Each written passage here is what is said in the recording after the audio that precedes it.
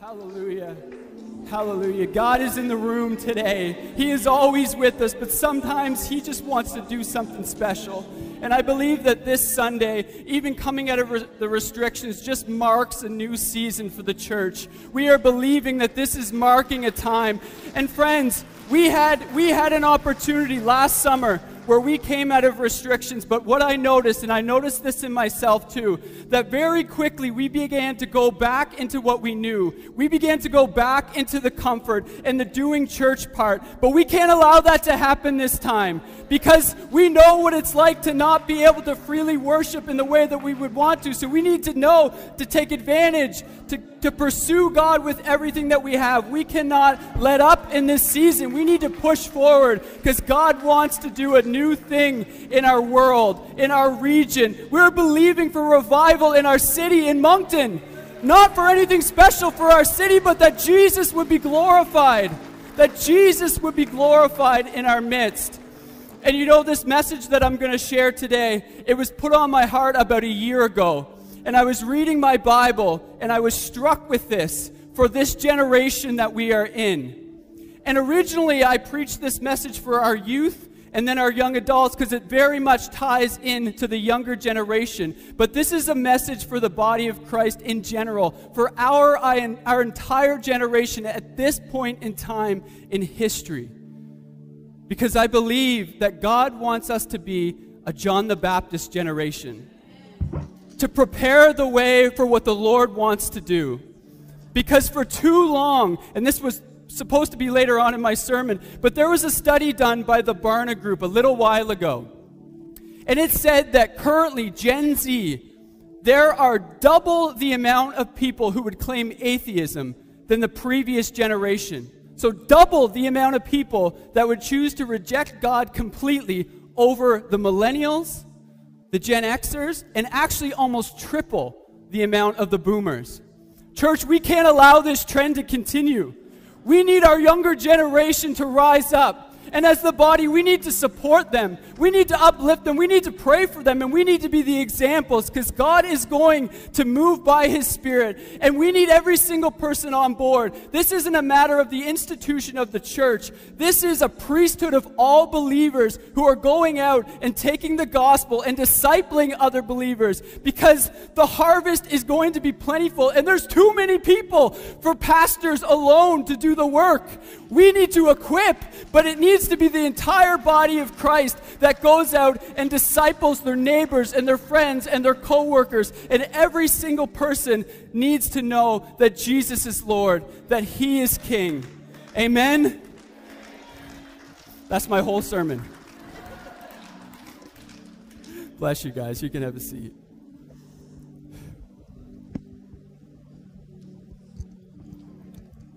But I want to continue to unpack this a little bit. And as I said, the title of my message is A John the Baptist Generation. Now, of course, to really understand what John the Baptist did and what his mission was, we actually have 4 different accounts. In each one of the Gospels, there is a description, an account of John the Baptist, and they differ a little bit. But the fact that they're in all 4 Gospels should tell us that his mission was very important. Now, I'm going to read the account from Mark, chapter 1, that gives us a bit of a description of who he was and what his calling was. Mark 1, starting at verse 1. It says, "The beginning of the gospel about Jesus Christ, the Son of God, it is written in Isaiah the prophet, 'I will send my messenger ahead of you who will prepare your way. A voice of one calling in the desert, prepare the way for the Lord, make straight paths for Him.' And so John came baptizing in the desert region, preaching a baptism of repentance for the forgiveness of sins. The whole Judean countryside and all the people of Jerusalem went out to him. Confessing their sins, they were baptized by him in the Jordan River. John wore clothing made of camel's hair, with a leather belt around his waist, and he ate locusts and wild honey. And this was his message: 'After me will come one more powerful than I, the thongs of whose sandals I am not worthy to stoop down and untie. I baptize you with water, but He will baptize you with the Holy Spirit.'" And so right here we're introduced to the mission of John the Baptist, that he would come and prepare the way for the Lord. And now as we look at some of the other accounts in the Gospels, we get a little bit more information about him, about John, about his family. In the book of Luke, it talks about his parents. We see that Elizabeth and Zechariah were his parents. They are from the lineage of Aaron, the lineage of priests, and Zechariah himself was a priest. We learned that Elizabeth was a relative of Mary, the mother of Jesus, so John the Baptist and Jesus are relatives. And we learned that early on, Elizabeth was actually barren. She couldn't bear a child. Now, Zechariah, as I said, he was a priest. He was in the temple one day, and an angel came to him and spoke to him and said that your wife is going to bear a child, and it's going to be a miracle.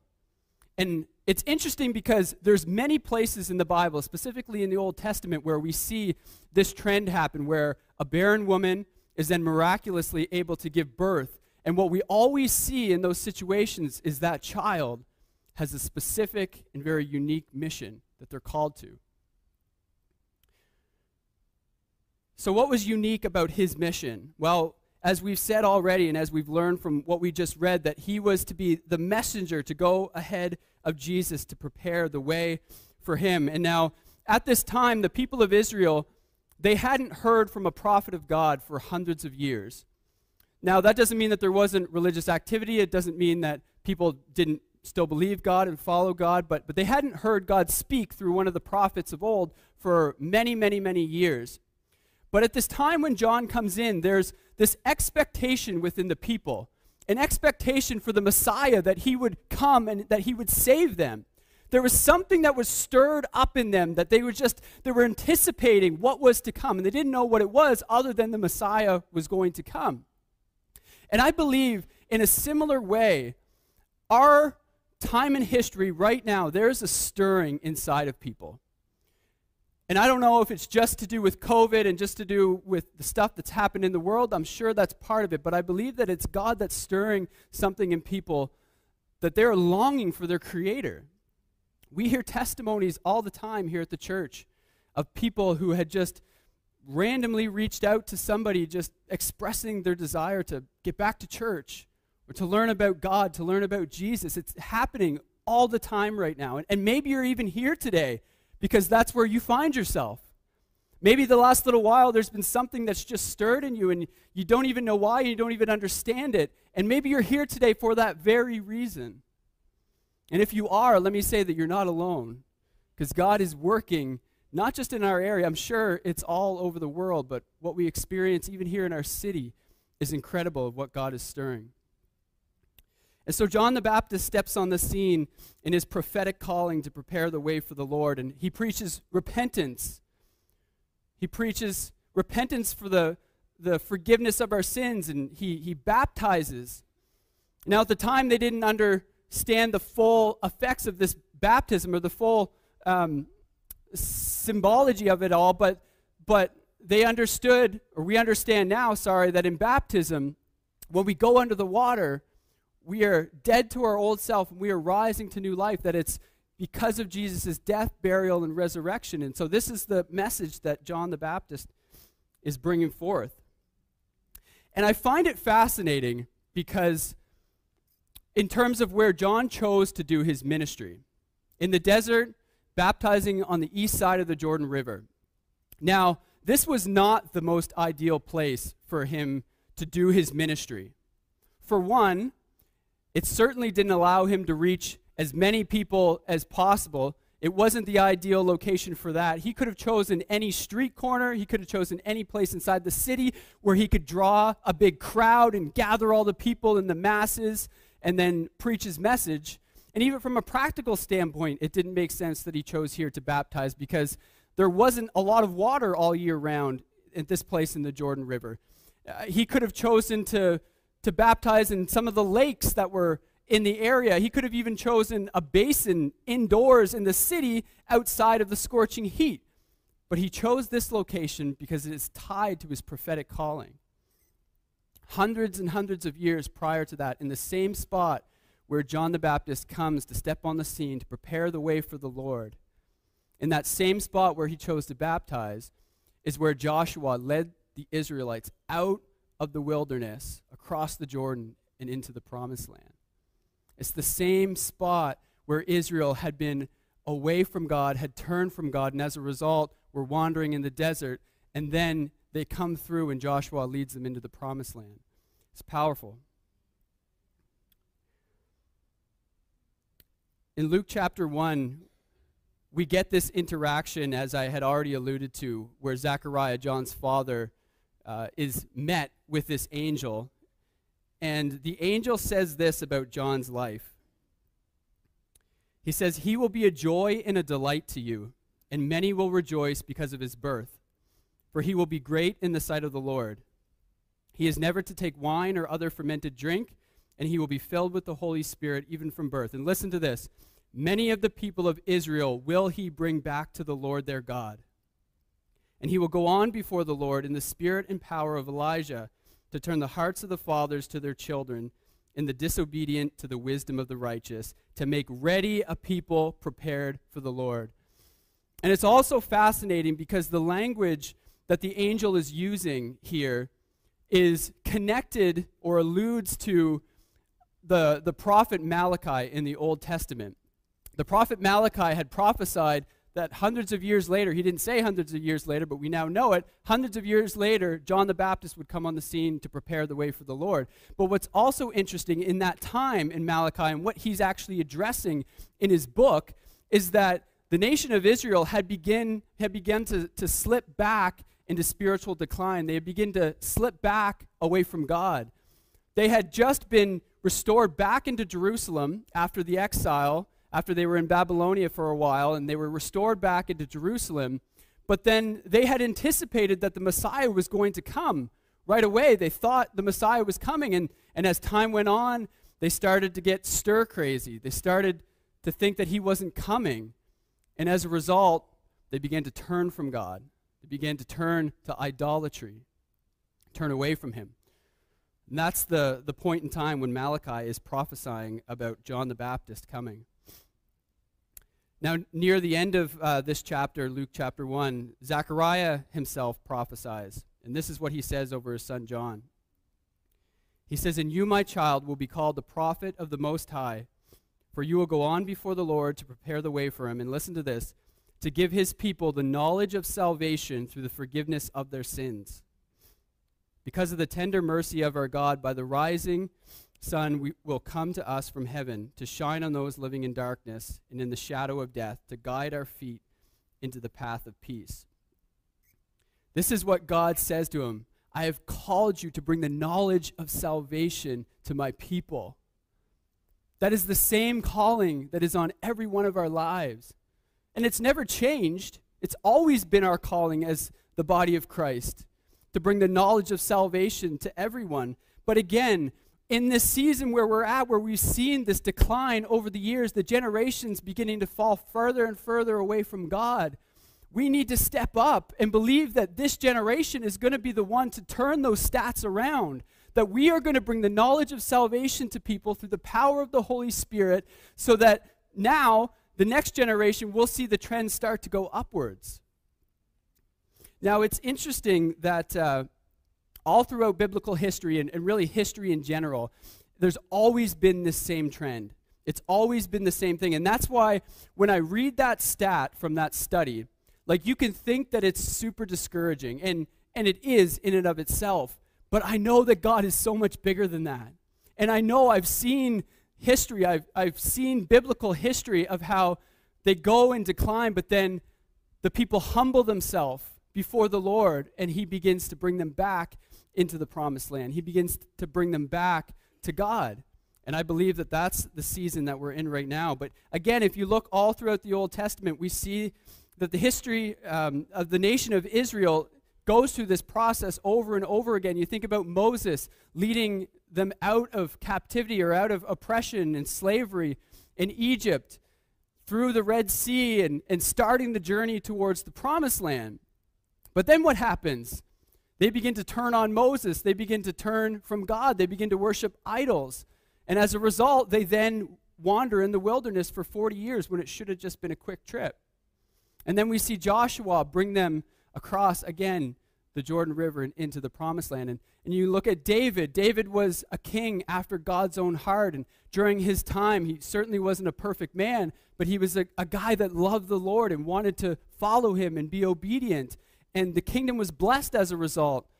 But then as his sons came in and their sons and the generations began to turn away from God, they began to worship false idols and began to compromise in their own lives, to what eventually, of course, brings us to the Assyrian exile and the Babylonian exile, where they're taken out of the Promised Land. Now, restoration kind of happens at this point when the Persian Empire takes over. Thankfully, there's some very godly people like Daniel and Nehemiah and Ezra who are honoring the Lord in the midst of all that, and they're able to go back to Jerusalem and start to rebuild. But this wasn't even a full restoration. And as we just talked about in the book of Malachi, the people start to get antsy. They're realizing the Messiah isn't coming right away. And so they start to fall away from God again. And that brings us up to the time of the Greek Empire. And this is fascinating. When the Greek Empire came into power, when Alexander the Great, we all know that name, essentially conquers the world before he died, he didn't just do that through military might. He, of course, won some great battles for sure, but people actually wanted to follow him. People actually wanted to become Greek. And so his influence, it wasn't just through power of the military, but it was that people wanted to follow him and wanted to become Greek. Now, of course, if you weren't born Greek, that didn't automatically make you Greek. So in order to do that, people had to start being educated in the Greek systems, participate in their customs, participate in the Olympia and their athletic events and so on.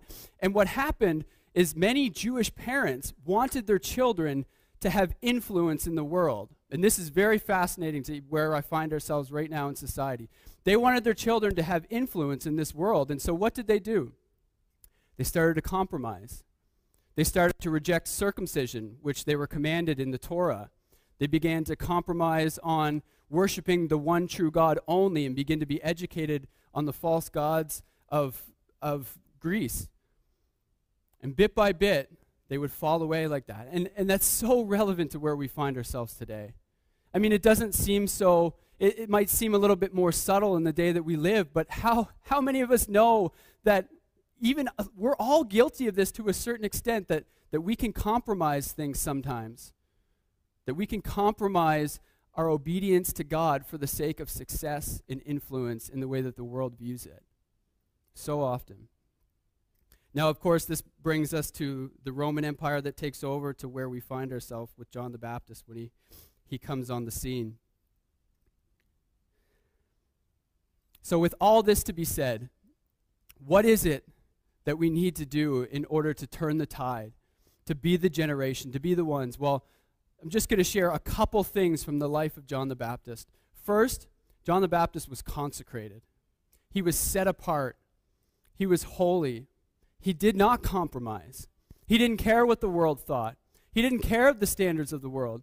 He was a guy out in the wilderness with all these crazy clothes, eating all these crazy things, but he didn't care what other people thought. He was so locked into the mission that God had called him to, he didn't care. He was set apart for God. And church, when we start looking like the world, we lose our influence in the world. Bottom line, when we start looking like the church, Christ's bride, that's when we begin to have heavenly influence in this world, to actually see things change and actually see the stats start to change. And John the Baptist exemplified this in such a way. He was humble. He declared that though he was getting all this attention, he said, I'm not worthy. He said, I'm not even worthy to untie the sandals of the one who's to come after me. Yet in his humility, he was bold.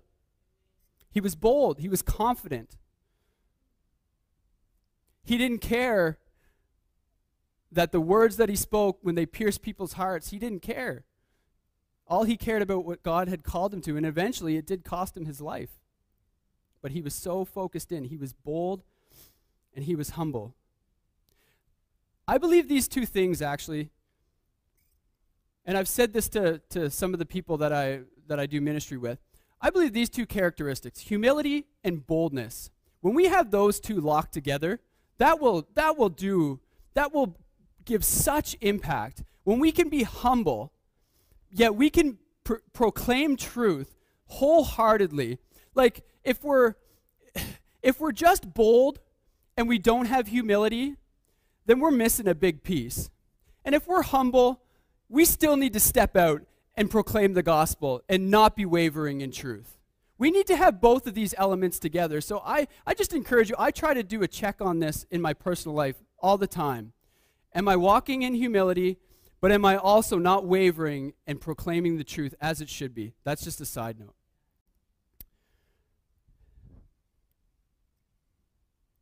I'm actually going to ask the worship team to come on up and join me.